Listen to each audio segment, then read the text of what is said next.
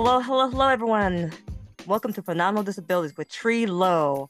And we're here today on our show. We're going to be having a special guest, Diane Elizabeth Jordan, who'll be talking about her life and journey and career in the industry, and also, too, as well, with navigating her disabilities and family. It's so much more. And everyone, welcome aboard, Diane Elizabeth Jordan. Thank you so much for having me, Tree. I'm really happy to be here in this connect.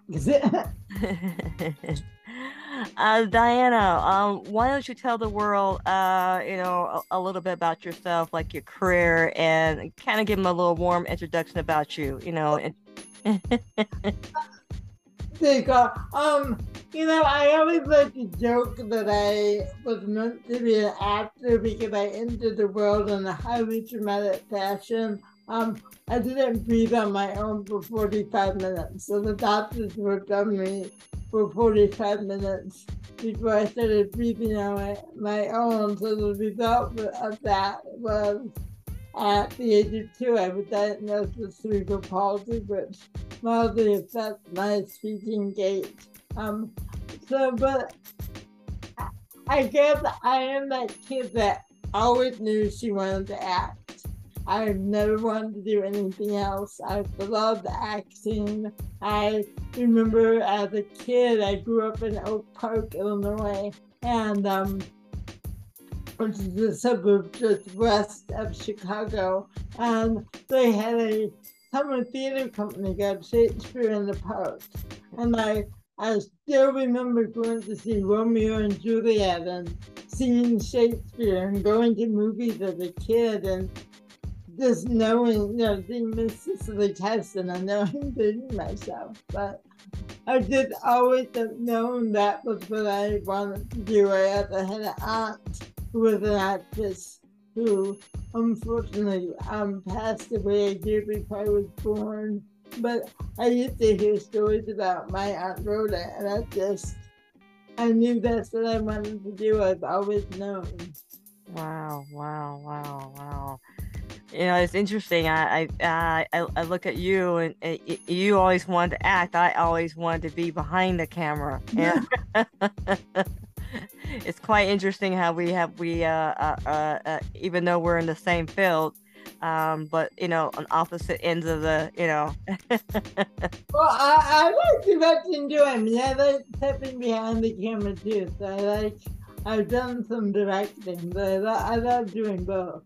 Right. And can you tell the world about some of the projects that you dabbled into and directing and producing? As an actor, I've probably done well over 70, 80 probably plays by now, theater. I started off after I went to undergraduate school at the University of Kansas, came back to Chicago, worked as an actor. It was when Chicago theater was just booming, and I was just a young, actress. And I remember I would do my day job and get on the L and go to rehearsals. It was right around the time non-traditional casting was kind of getting its leg up at, actors of diverse, culturally diverse actors were saying, hey, we want opportunities in this, what was traditionally white theater spaces. Right. And so not only creating our own, but wanting to do Shakespeare and wanting to break through. And then I, as a disabled Black actress, was trying to say, diversity includes us. Right. So it was breaking down those barriers, and so I was doing theater in Chicago. Then I decided in 1998 to go to graduate school. I was the first actor with a disability to get accepted into Cal State Long Beach's Master of Fine Arts program. Got my Master of Fine Arts in Action in 2001. So I've been out here now in LA pursuing doing advocacy along with other wonderful disabled actors, and we're advocating to make sure that we have authentic representation plus disability representation.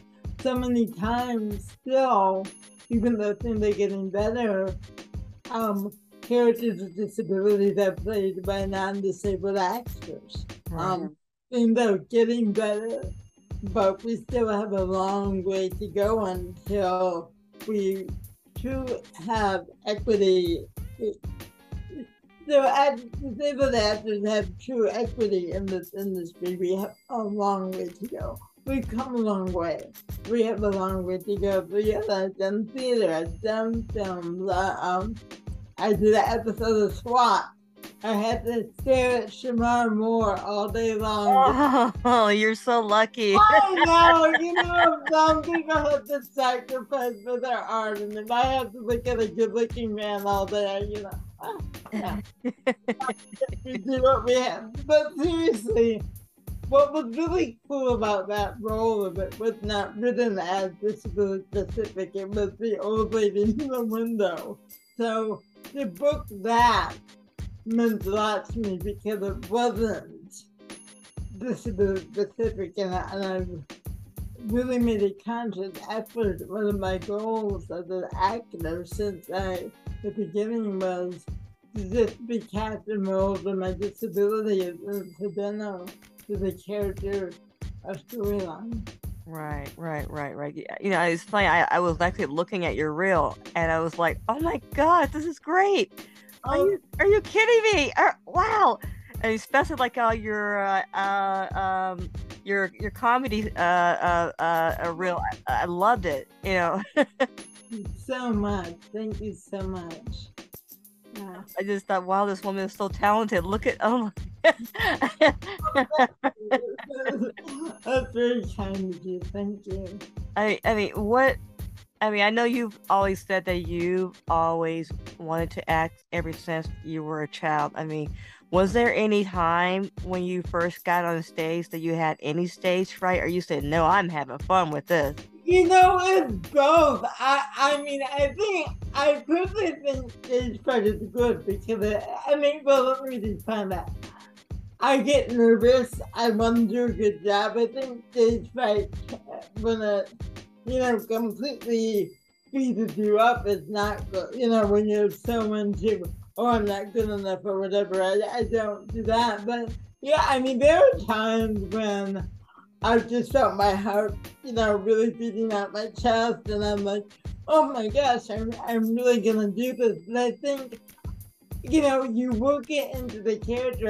I think, to me, to have that little nervousness is good because it's just like, I'm nervous because I want to do a good job. So I try and see that as a positive and to not let it stop me, but say, oh yeah, I'm a little bit nervous, but I'm going to do it anyway. Part of that comes from wanting to make a good contribution to the project and really wanting to lend what I have to create the piece of art. Because what I love about what I do is that it's collaborative. No one does acting by themselves. Even a solo show is a collaborative. And I love collaborating with people. So do I get stage fright? Yes. Has it ever stopped me from going out there? No. But yeah, I get it from time to time. I think that's something natural. Yeah. I was just curious because I know a lot. So many actors and actresses. They pretty much have said the same thing as you. They go through their moments of anxiety, and then once they get into it, they're just locked into it. And some people, who've done it, I don't know, they're able to, let go of that weirdness that pops in your gut, and you're like, okay, there's that thing again. I always, one thing in it, I always try to make everything I'm feeling part of what the character is feeling. Now, I do worry sometimes about my diction because I have a speech impediment. So I want to be clear, I want to be understood. So I'm forever conscientious about that. But I am the character. So again, I just try to incorporate all that. So it's about what the character is feeling at the moment, and maybe the character is nervous about something. But I try when I'm in it for not to be my thoughts, but the thoughts of the character in the moment of the scene or whatever I'm doing. Right. Now, as a, when you're a professional working in the industry, and I'm pretty sure you've experienced a lot of situations where, like where I have, dealt with, you know, uh, maybe staff or people who are impatient because of our disabilities. And Hmm. I'm not sure if you experienced that or, I may have experienced it a couple times, but, I think generally speaking, most people have always been, very patient and understanding. I was wondering if you ever had any experience at all with that. I would say for the most part, I've had genuinely good experiences, for the most part. I'm not one that, that you call people out. I do remember in Chicago, where I worked before I moved out here, going to see an agent who was a big name agent in Chicago. Because Chicago is pretty much with the film industry there, they do a lot of commercial industrials. So they had talent agents in Chicago, and going to meet somebody who was at the time one of the bigger agents in Chicago. And she literally looked at me and said, "You're black, you're a woman, and you have a disability, and I'm not a social worker." And I said, "I'm not looking for a social worker. I'm looking for an agent." But I had another agent tell me, "Well, all the pretty girls would get the roles." So and when I was younger, that sometimes that feeling that you're not enough, that I'm not, I'm gonna be honest, I do have those feelings. But what I've learned over the years is I think it's important for us to choose what stories we want to believe are true. So Mm. yes, maybe that particular agent didn't think I was pretty enough. I don't even Oh, remember. you're gorgeous. What are you talking about? But what I'm saying is that is what I've learned over the years is somebody may think that about me, but I need to decide whether that person's story is going to be my story, or if I'm going to say, "You may believe that, but that might be your truth, but it doesn't have to be my truth." My truth can be, "Hey, I feel beautiful. My truth can be, this is who I am. This is how, I'm a spiritual person. This is how God made me." So people who tell me my career goals are unrealistic or whatever, for them that might be their truth, but it doesn't have to be my truth.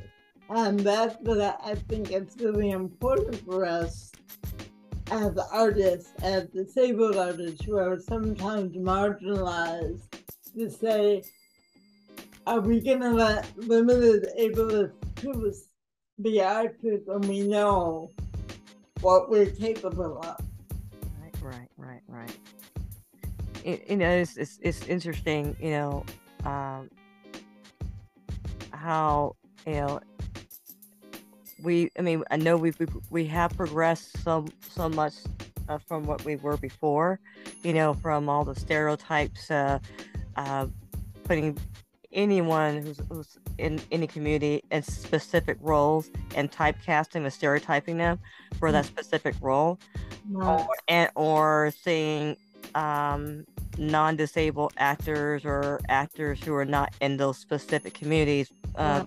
portray uh, all those people in our own communities, in such a way where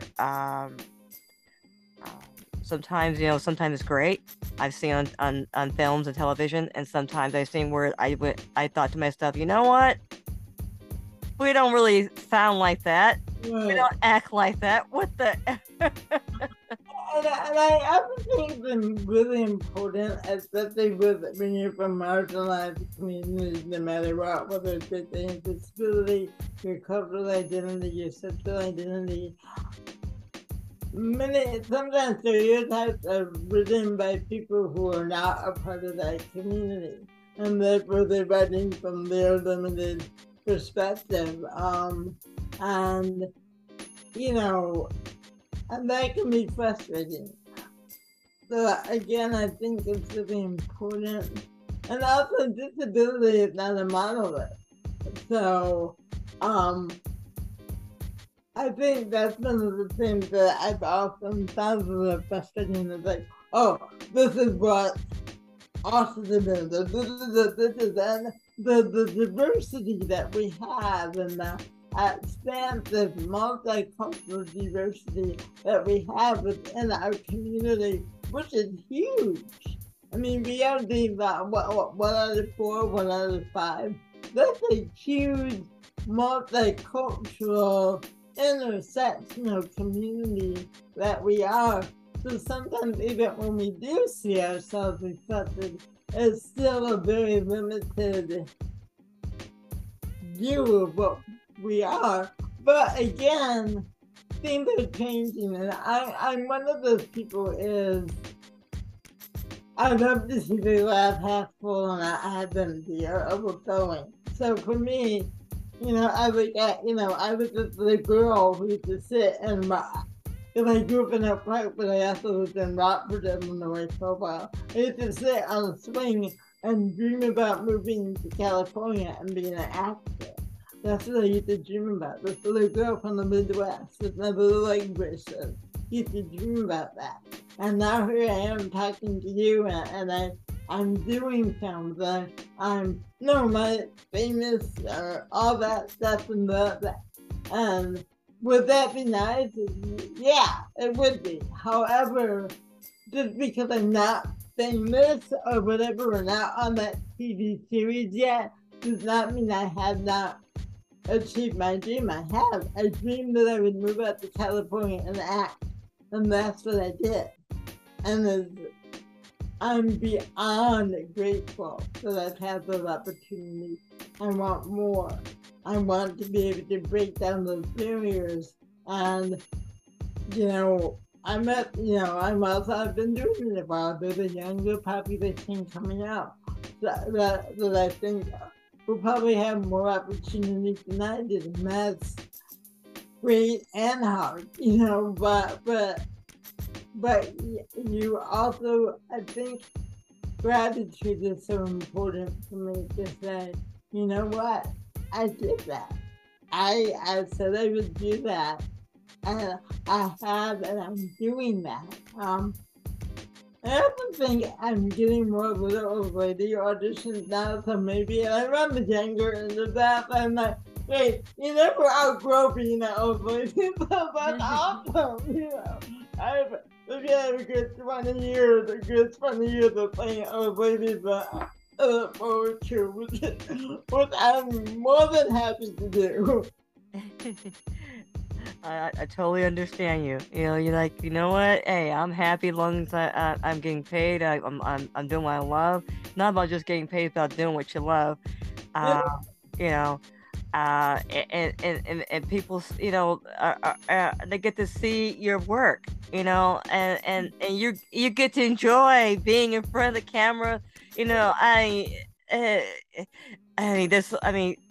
Shamar Moore, come on. Oh, no, believe me, that was like one of the highlights of my career. That was like, and what was really great about that is many times when you're a guest or a co-star on a set, not as a co-star, you're very respectful. You're not running around getting autographs. You're not But they say no pictures. I'm a rule girl. I follow the rules. It says no pictures, no pictures.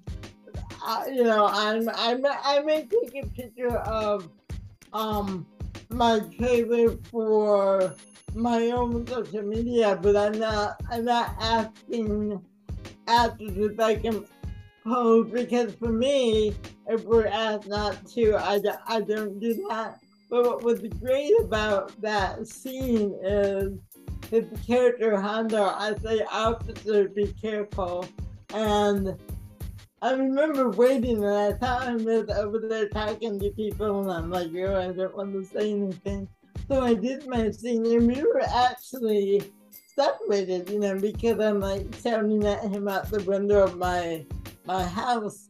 I remember doing the first or second take, and he came over and said, "You're really good."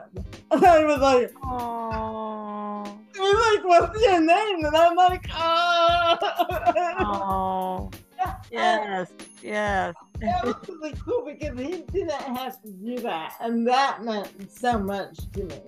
So, He's actually a really very heartwarming, very passionate person. I mean, I've seen him, with a lot of, you know, uh, interviews with his mom, and just how he is just out, in public when he does a lot of events, and he's very, into, you know, sharing, I thought it was really, really, and again, you go in there if one day with a co-star, which is usually under 5 lines, and sometimes you're just there for a day.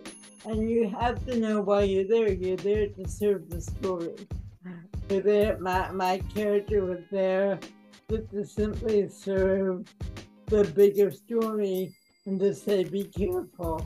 And so that's the attitude I always go into. It's not about me.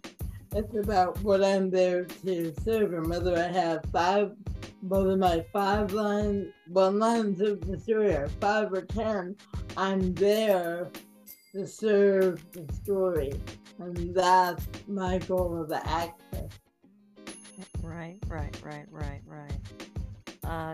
it says, it's nice to be able to hear, you as yourself expressing how much you give into your role. And I mean, speaking of on my end as a film director and producer, I dealt with, some talents that didn't have that same, didn't want to listen, and you kind of have to go, you have to work with them and pull it out of them, and it's all, of course, it's part of my job to, get that out of them and to get them out of that headspace that they're in, whatever that they brought on set that day, and said, look, whatever you brought on set, put that on the shelf and focus on what you're doing now. It really, I think one thing I really worked on as an actor, because you're right, the headspace can be really challenging. And I think for some of us, because there's so much this industry, as you know, no matter what side of the camera you're on, can really chew you up. It can really do a number on you. And so I've had to work really hard. And there's some days that are easier than others. And I've had a lot of auditions in the past. For me, since the pandemic, I've had more auditions than I've ever had before. I think because we're auditioning from home, now, and I would say almost all of them have not been discipline specific. They have, so it's been great. I haven't been booking, but I also know that just to get called in, a casting director might get 1,000 submissions, then call in only 100. So just to get to call in, which means they want to see me. So you have to learn that it's not personal. There's so many things that are not under my control and this industry. So what I've learned to do is I can control how I show up and what I bring to the table and the work I do to give them, here's an example of what I can bring to that role. And then it's really out of my hands. Which is hard, but that's where you need to really believe in yourself and say it's not personal.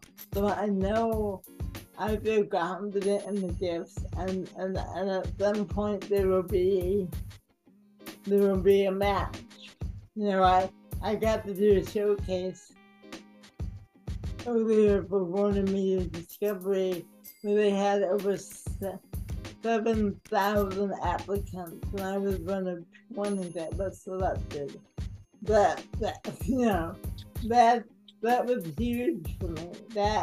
Because I know how hard that was. Because I talked to the casting director, so I'm very educated about this industry, and because I've taught myself and learned and I ask the questions, it's made it easier for me to get through the tough times because I know it really has anything to do with Diana. There are so many other factors that are not under my control. Right.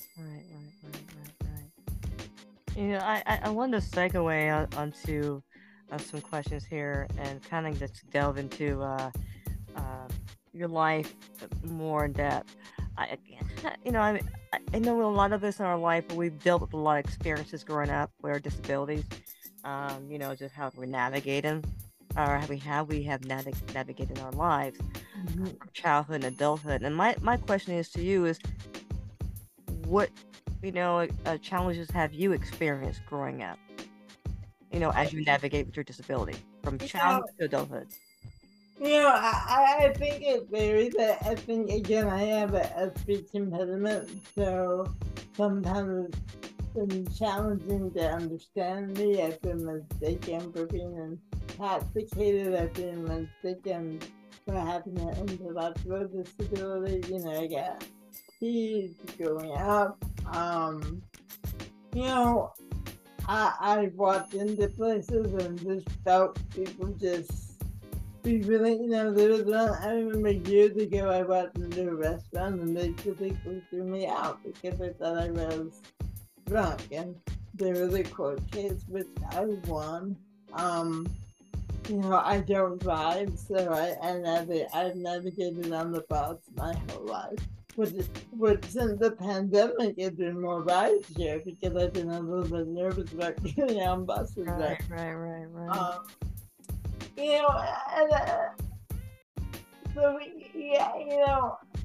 That was an interesting question because if that was a balance for me, there have been challenges, but I'm very blessed that I have a space, my space.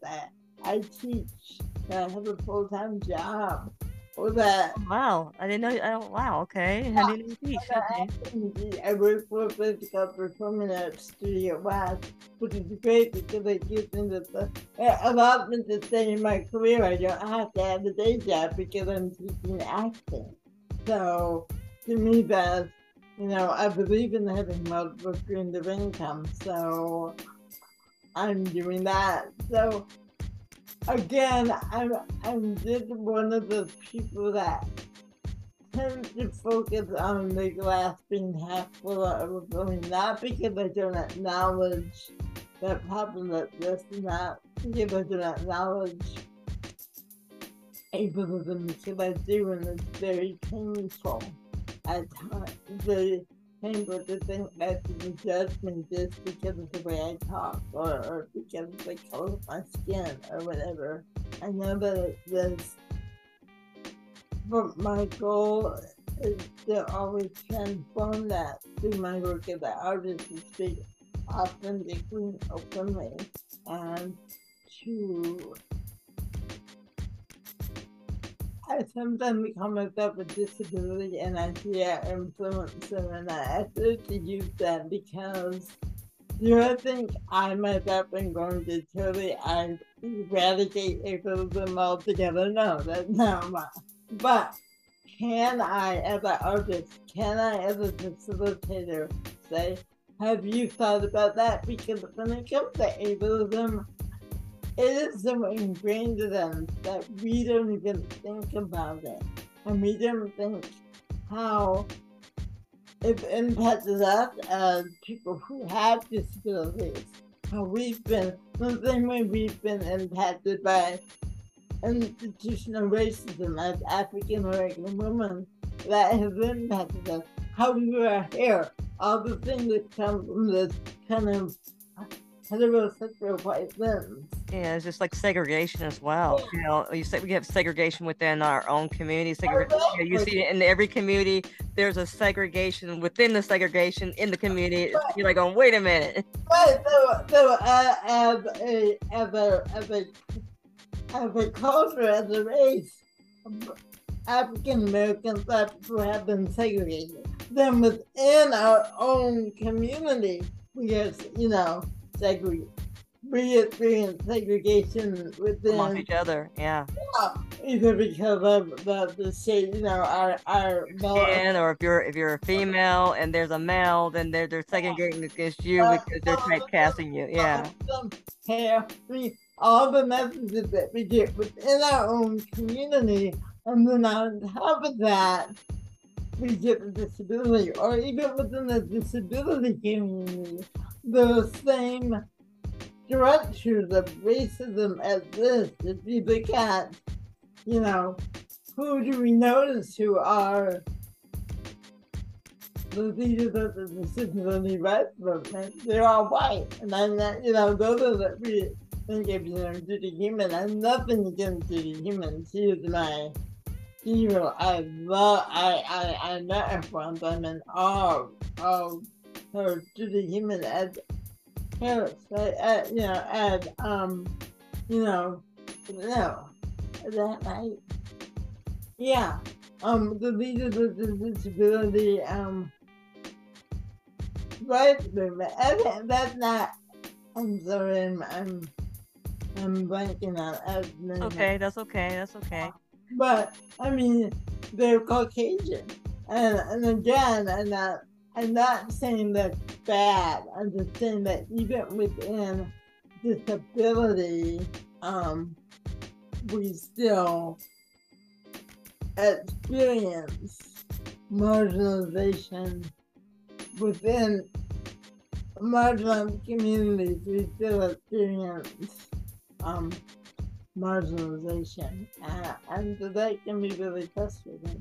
So the actor, most of the images we see disability are white. Right. So it feels, no matter what, I'm fighting those stigmas. But again, I'm willing to do that because I'm so passionate about what I do. And I remember when I was young, when I started my career, people would say, we're not ready yet. Well, if you don't do anything, you're never gonna be ready. Right. So I don't think because we're not ready yet is, well, then we'll never be ready. Well, any civil rights movement didn't come about because we said, okay, we're ready now. Women go vote. We're all ready now. Okay, man, we're all ready now. Let's do this. That's not. It wasn't because we ready. Be ready. It was like you're gonna be ready because here we come. Oh, you ever think like we're not ready? Well, we're being within the cage right now. Oh, fire! No, we're not ready for that yet. That's how we go start with, because you're gonna be ready. We're not gonna wait for you to be ready.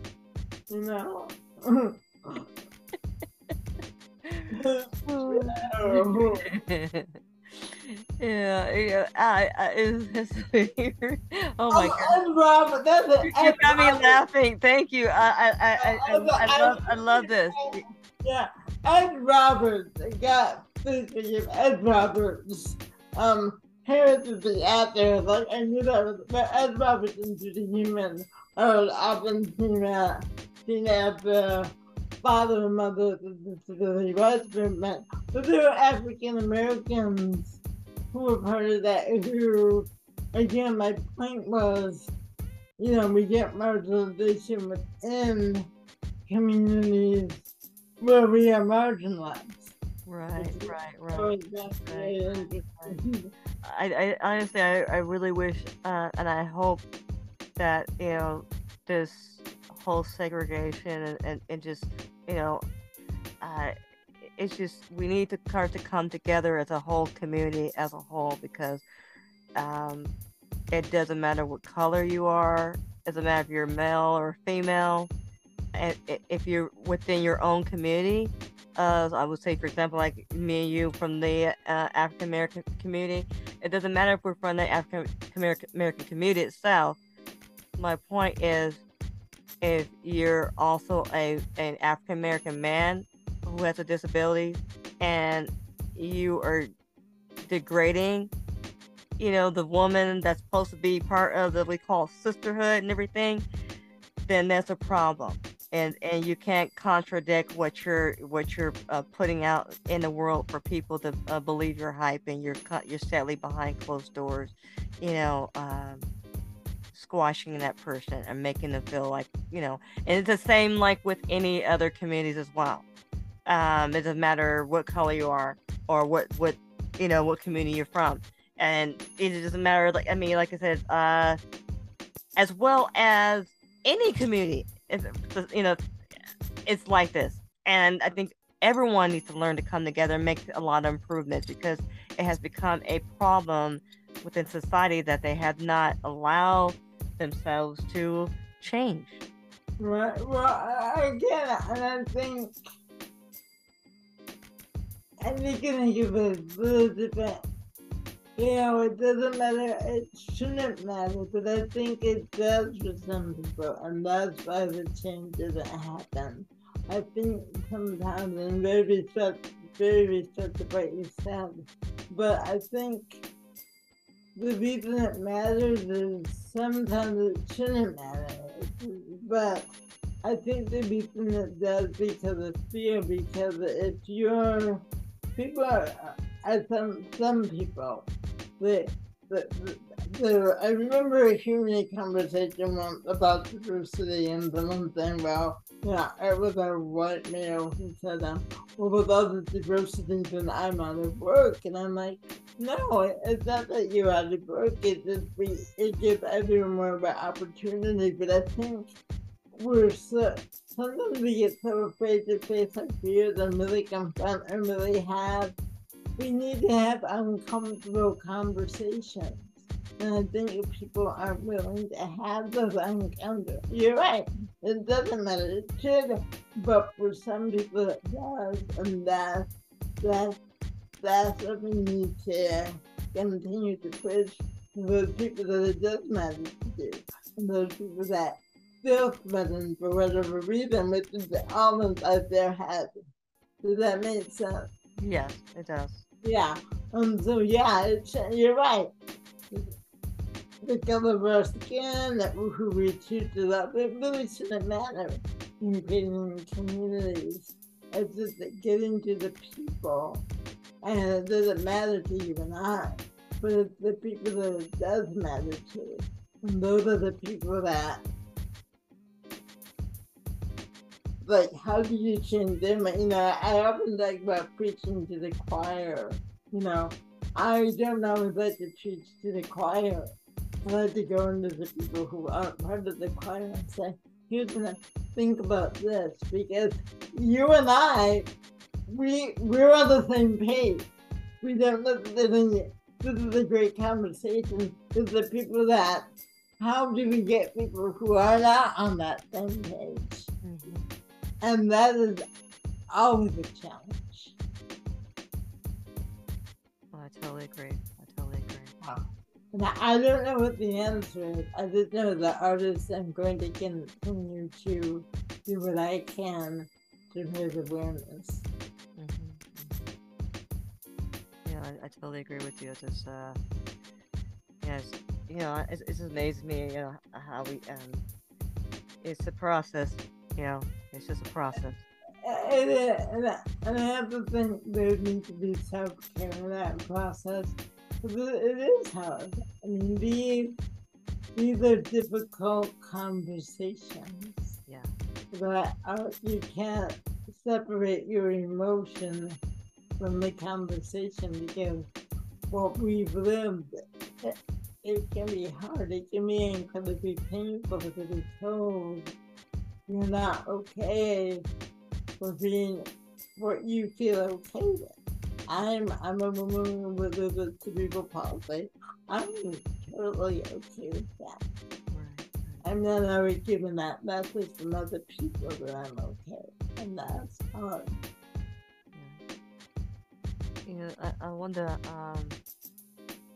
ask some questions in regard to like your family. I mean, Yeah.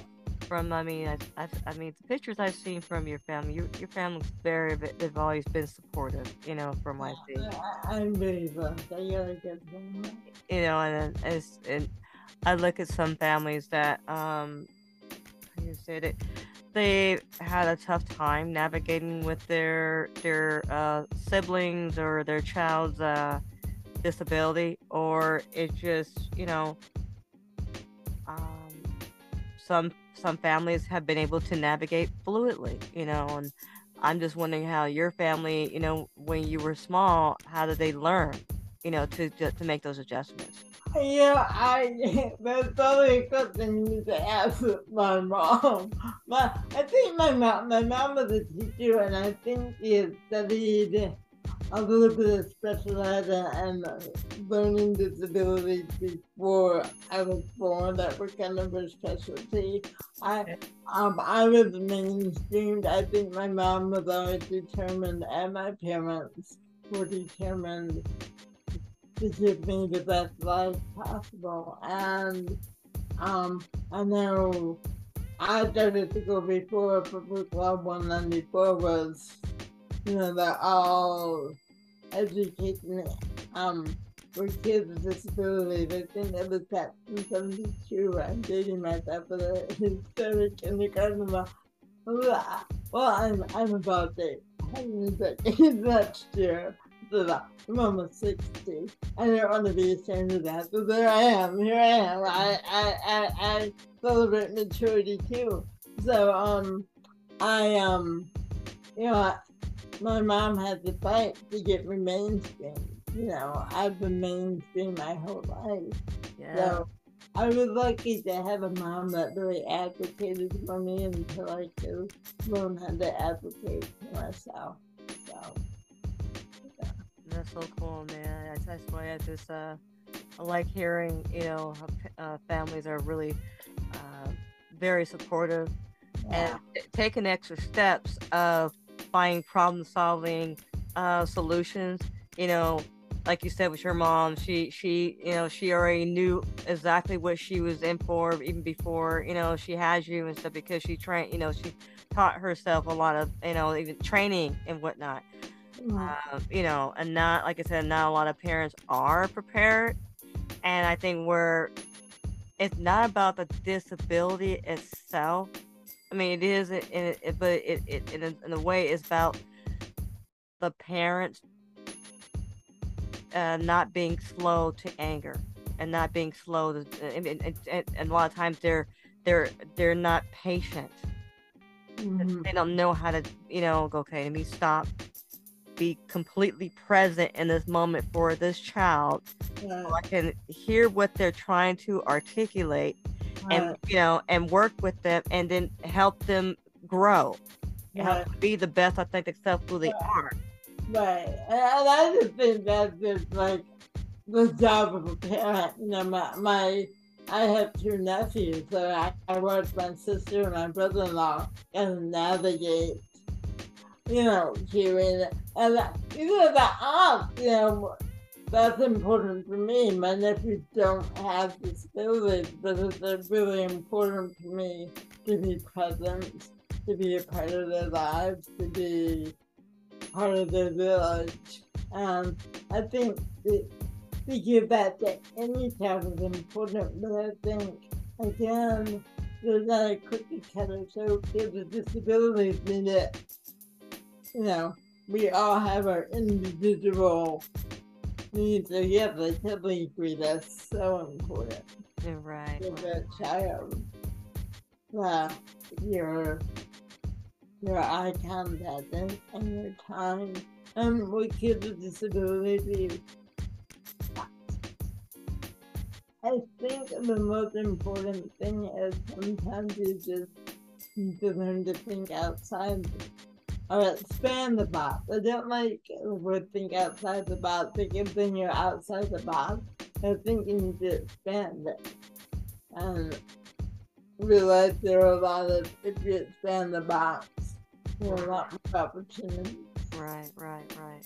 You know, it's interesting. Like when I first met you at LCA, um, and I inadvertently, because I wear hearing aids, and so I try to make sure I hear exactly what people. I mean, I can still hear with the hearing aids, but um, sometimes I'll misinterpret. Right, Um, like you say Tom, I might sit thinking you're saying John, and like that's not what I said. But right, I remember when you spoke, I was struggling to try to, I was like, God, I should have brought my hearing aids. It wasn't about you, it was just about me. And I felt ashamed of myself that I did not prepare myself. Here I am, I'm coming to an event and I should have been more prepared. But I think what I did was allow myself to, because I was going through an anxiety moment. And I was like, okay, she's telling me something very important. Let me calm myself down. So I start to calm down and just allow myself to be present and of course, I moved closer to listen closer to, and went, okay, now I can, because I was a little bit further away, so I can now I can hear you. But it's interesting how not a lot of people, um, like you and I, uh, like if they went to a situation like that and they didn't have a disability and they would have, like you said, when you went to the restaurant or places you went to, they thought that you were drunk or whatever. It's like that, like you get that experience. And it's interesting how people don't know how to, be present and go, let me slow down, let me see let me listen, clearly, listen to her and listen to him. And it's funny. It's not just like, with you and or I have friends who are from Israel who have or other countries have very thick accents. right. So I had to retrain my ear to pick up the pronunciation, what they're actually saying. Oh, okay, got it. And we're, especially now, we are a very non-listening society. Yes, our We, phones. we're like this, and so we're very quick now. We really don't take time just to be present with people anymore, and just and the best skill you can have is the actors to listen and to be present and take that moment. What am I hearing from this person, and then what I'm reacting to? So I think our listening skills in this day and age, we're used to sound bites, right? Right. Oh gosh, it's been a minute, I gotta go. We're really, really listening. So I just think that's so important. Right, right. Yeah, I wanted to ask you, I noticed like a lot of times, like I've dealt with experiences in my life where um, negative elements that some way and somehow it it sparked a fire up my butt. um, and I found myself, even with that negative situation, I turned it into a positive. Did you ever find, even at times, even now, or even throughout your whole entire life, as I'm going to say, is how have you navigated or have you experienced with that? With um, dealing with that aspect. Yeah, well, like I said before, I definitely work at seeing the glass half full, not half empty, or even overflowing. I like to say my glass is neither half full or half empty, it's abundantly overflowing. Right. I think I deal with the negative by feeling and experiencing and acknowledging that it's painful. But did it help build your character? Yeah, I mean, but whatever can I say? But the negative, I mean, that's part of being a human being. Go to the good to go for the bad. It's not that you deal with bad news, it's how does it impact you? So yes, does it impact me? Yes. Does it stop me from moving forward? No. Right? So that's the difference. You may tell me, I've been told that I shouldn't be an actor. I had a professor in college threatened to fail me in a dialect class. So I dropped the class because they said they were going to flunk me in the class. But years later, I wanted to do an accent. I just do an accent. And I did not let that man impact me because I can if I want to play characters who have accents. And, is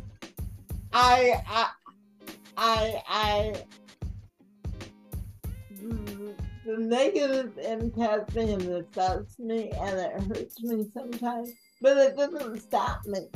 Because if it did, I wouldn't be here talking to you. Right. So, and again, I am so blessed. My literally glass is overflowing with abundance. I don't see my glass as half empty or half full. I truly see it as abundantly overflowing. I've made my dreams come true. A little girl Diana from, with her little leg braces years ago, about her living her dreams. I have amazing friends. I have two nephews who are the heart and soul of my life, who I love so much. And sure, other things I want, yes. Would I like to book a series? Of course I would. And I believe I will someday. Would I love to meet that great guy someday? Yeah. But to focus on what I don't have and to put myself down for what I don't have in this moment keeps me from appreciating what I do have. And what I do have in this moment is incredible. And I'm really, really blessed. I want to ask you, who was one of your influences that pushed you to your dreams? Oh my gosh, there's been so many people. My high school theater teachers believed in me. I've had friends who, went from there from college. She's like one of my best friends. You can do it. And another friend I hadn't had to go. I remember my friend Polly. We're still friends with today. I have friends who from high school would be like, "Oh, do it, Diana. You can do it." So I think there's been supported me. My acting coach right now, Paul, very supportive and encouraging. So I've had a lot. I mean, I could probably do a whole show on yeah. And that's the attack when you ask about the negative and the positive. Have there been the negative people? Of course, but the positive people far outweigh the negatives. So I mean, I could probably spend hours talking about. And different people inspire me for different ways. Some I know, some I don't. I mean, the list of actors who inspire me is, how much time do you have? Right. And sometimes it's just the moment of work when I'm watching their work as an audience member and I'm so carried away. And I still remember seeing Cicely Tyson for the first time and Sounder. And wow, my Aunt Rhoda, even though I never met her, she inspired me because I knew what she had to go through as a woman of color trying to start her career in the late 50s and early 60s. I know what that must have been like for her. My grandparents, I come from a legacy of, at some point, my ancestors were owned by other people. That's a legacy. My parents, my family has come to segregation and discrimination and resiliency. So that's the legacy. Those are the shoulders that I stand on. My mom had to ride in the back of an open car to go to college. Because that's how bad she went. She couldn't stay in the dorm. When I went to college, we hopped in the station wagon and I stayed in the dorm. So I'm well aware of the legacies that I stand on, and that inspires me and empowers me. Right.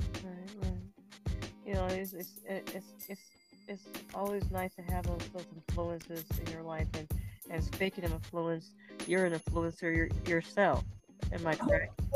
Yeah, I'm becoming more comfortable with that title.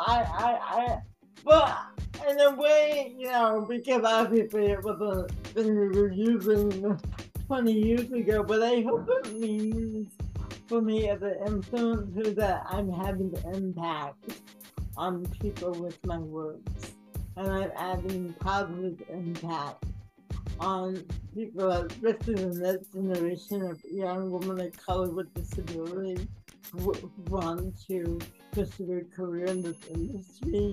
If I am able to influence and have impact, that's a really wonderful thing. It's kind of that humbling thing. I think you need to be a bit confident in what you have to offer, but there's still that part of me that goes, me? When someone comes up and gives me a compliment about my work, I still look around and go, who are you talking to? Oh, me? Oh, thank you. There's still that part of me that goes, but yet I appreciate it. It's like that double-edged sword. I appreciate it, and then I'm also cringing a bit, going, "Who are you talking to? Me? Oh, me now." Right. Yeah. I was thinking about what you were segueing, what you were saying earlier about shows. Don't you have a show as well? I have a one-woman show called Happily Ever After. Well, that's my solo show right now. I'm hoping to tour, touring next year to colleges now that we're kind of opening back up. I also have a vlog that I do once a week called A Morning Cup of Joy, which is my vlog, and I do that every Wednesday. That's on my Instagram. From the Heart GEJ is on my Instagram. Share a little. That's a little something to nourish your mind, heart, and soul. So just a little inspiration saying, and now put it on TikTok because my younger nephew convinced me, like, "Oh, Dad, you put some stuff on TikTok." No, I'm just trying to navigate the social media and figure out what that's all about. But yeah, I call it Morning Cup of Joy. And that's every Wednesday. I usually post a new one every Wednesday. Is there a specific time that they can listen to it? I usually don't have it posted by 10 o'clock. It's like all the morning cup of joy. So sometimes computers and time. But yeah, I usually try and get it posted by about 9, 10 o'clock Pacific time. Right. So it's morning here. It may not be morning everywhere, but at 9 in the morning Eastern time, I'd be very tired. Right. Yeah. I was gonna ask you in regards to um your reflections from current life and even looking back as childhood. What can you share to the world of your reflections to the world to follow? My reflection. Um, I would say that there's a huge. I think, um, when it comes to pursuing your dream, the best thing you can do is give yourself permission to pursue your dream, right? Because you can't really ask other people for that permission. So you really need to give yourself permission to go to the dream, permission to go through the hard times. It really is giving yourself permission to be patient, to be passionate, and to be persistent. That's how I've kind of navigated my life. So that's what I offer. I like to offer things for consideration. I don't like to say, this is what you do, but that's what I would have to consider, to give them permission to pursue their dream, be passionate about pursuing their dream, be patient, give it won't always be easy, to be persistent. That's right. I want to ask you about the contributions you are proud of that you have given to society, and you're excited you share with society. What are the contributions? I hope what I've done.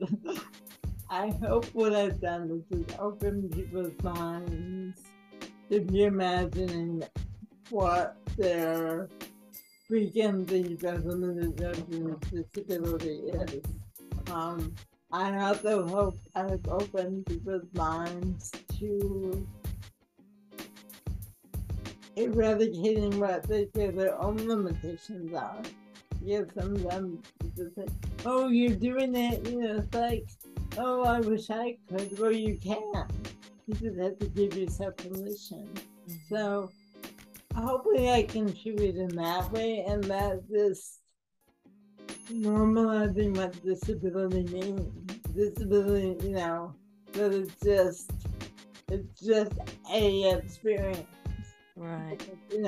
I always say it's a part of who I am, but it doesn't totally define who I am. I'm many things. I'm a daughter. I'm a co-worker.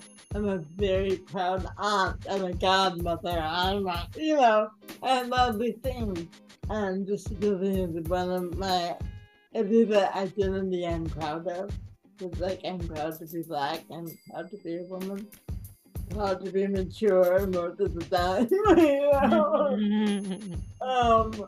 Well, the different definitions of maturity. I don't know if I need them all. Because I can be kind of childlike. But yeah, I help people to rethink a preconceived notion and look at something another way. So that would be wonderful.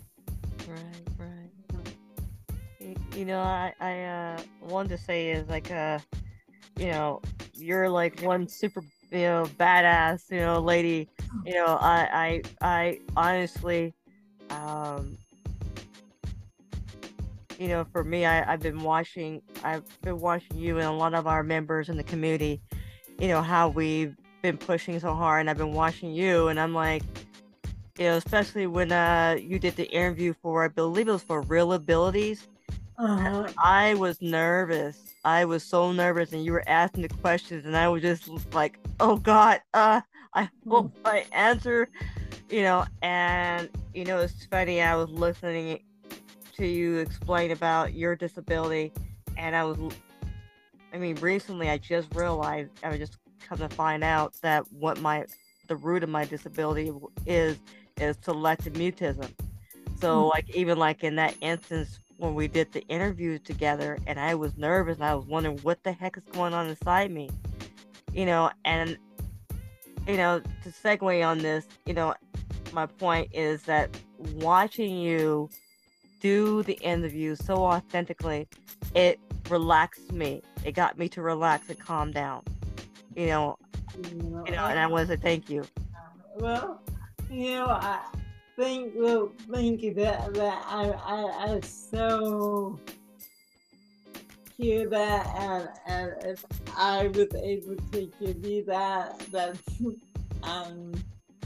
I'm really glad, because you have such powerful things to say, and you need to hear them. So if something just relaxed you so you could share your truth in a different way, then I'm really grateful that I was able, humbled and grateful that I was able to do that. Thank you for sharing that with me. I want to ask you this last question. What advice can you tell people who are going through the process of navigating with their disabilities, or even people who don't have disabilities and they're still trying to deal with life itself? How, what should they be doing, getting involved in activism, getting involved into enjoying life, finding their authentic and finding something that liberates them? What? I'm really careful about thinking in generalities, but I think what I would say is find your authentic truth, find something you love, and then make an action plan to do that. Now, that may involve having other sources of income or whatever, but I think the advice I would give is just live your authentic truth. Accept that the journey won't always be easy, but also know along the journey there are going to be days that are hard, and you're going to cry, and you may have to just take a break, and that's okay.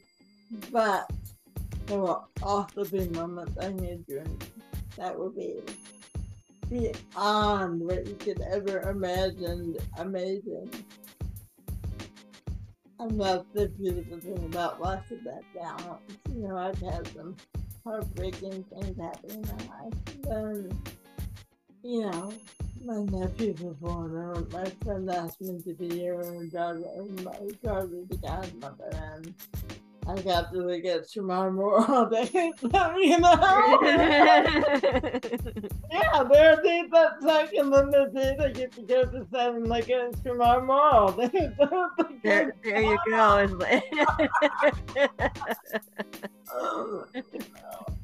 That's a great balance. I honestly, I wanted to tell you earlier is that I when I looked at your work, and I love the fact that you were doing a detective role and you were doing various roles. I was like, wow, oh my God, this is cool. Yeah, I want to, part of that is the ECO's Disability Film Challenge, which is what the detective role was for. What was really great about that is I've been a part of film challenges that where you get to create, that role was created for me, and Corey Reader, my dear friend, to create that role, where I said I would love to be a detective. So I think part of creating opportunities for myself or working with people and collaborating with people is I get to create and show people how I want to be seen. That's what's so great about improv that I do. I get to create all these roles about, I did a role in an improv show where I played a nurse for a show Heartbeat. It was an improvised medical drama. I played a nurse. I did it, then I did the research because I did the organization of nurses with disabilities. So I got to write them and connect and represent something. So that's really wonderful when I get those opportunities to play something. Again, it's about redefining and reimagining what your perception is. And then, well, here's your perception, here's another one. Let's try that. Let's think of that one. I know. I like the character you play. If I look at your real nose, is where you're on a date. And I liked when you're flirting with the guy, and the guy didn't know how to react or respond, and your punchline was like, what? You have cerebral palsy? Like what? It was like a joke, like it was a pun, like a joke within itself. And I was like, I love this. Thank you. It's punchy, is direct, is flavorful. That was Brad's Untitled Winter documentary. And again, I've been lucky. One thing I would say about this industry is building relationships. True relationships is really important. A lot of that work we're talking about has come out of the fact that I made a conscious effort not to build relationships because what can you give me, but really connecting with really cool people that I really care about, that I really love, that really love them and accept me. And out of that, some wonderful work, boxed out with the detective. That was, I developed the relationship with Corey Reader, he's a director and producer of the Eat This Year's film channel that was founded by Nick Novicki. Corey's a good friend of mine, real friends. He's also created work opportunities for me when we work together. But the most important thing is Corey is my friend. So I've created some wonderful relationships. And out of those relationships, some work has come, which I feel very, very grateful for. Right. Yeah, I wanted to ask you in regards to, since you mentioned earlier that you are a teacher, theater. Is there any information where people can reach out to you if they want to participate in your theater to learn how to be taught? Anyone can go to my website, DianaEvaFitzJordan.com, and I have contact information on there. They can follow me on social media. Most of my social media handles are From the Heart, DEJ, that's my Twitter. Now I'm on TikTok.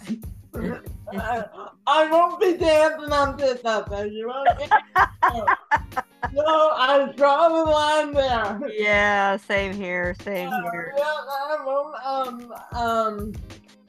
that, and that's where you can find my blog, is on my Instagram and TikTok.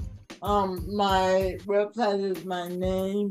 I work for an organization called Performing Arts Studio West, so that's PAStudioWest.com. So that's who I work for as a teacher. So that's a little bit different. But if people want to get in contact with me, they can go to my website, DianaEvaFitzJordan.com, or follow me on social media. And that would be great. All right. Well, as we come to close, Diana, I want to just say thank you so much for literally taking the time out your day. I know your day's been really packed, full, and I really, really appreciate you for even just taking this time with me. It means a whole lot to me, and to be able to share the world you who you are. Oh well, thank you. I'm always very humbled for inviting me to be on the show. So thank you for inviting me to be on your show. I really appreciate it. Thank you.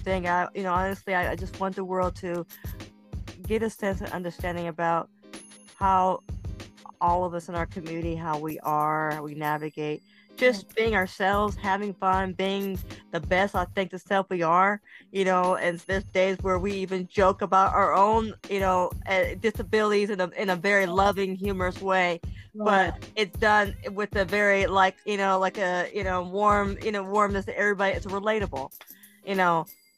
But segueing on this, and I really wanted to tell you that what you've been doing in the world. I appreciate what you've been doing. Keep driving on. Who knows? I may end up being one of your students in there to get over this stage fright thing. When you do your first feature film, let me know. I was looking for work. So yeah. That's awesome. Well, thank you so much, and I really appreciate you so much. Oh, thank you for having me. Thank you so much. All right, this is Phenomenal Disabilities with Tree Low. Thank you so much, everyone, and good night.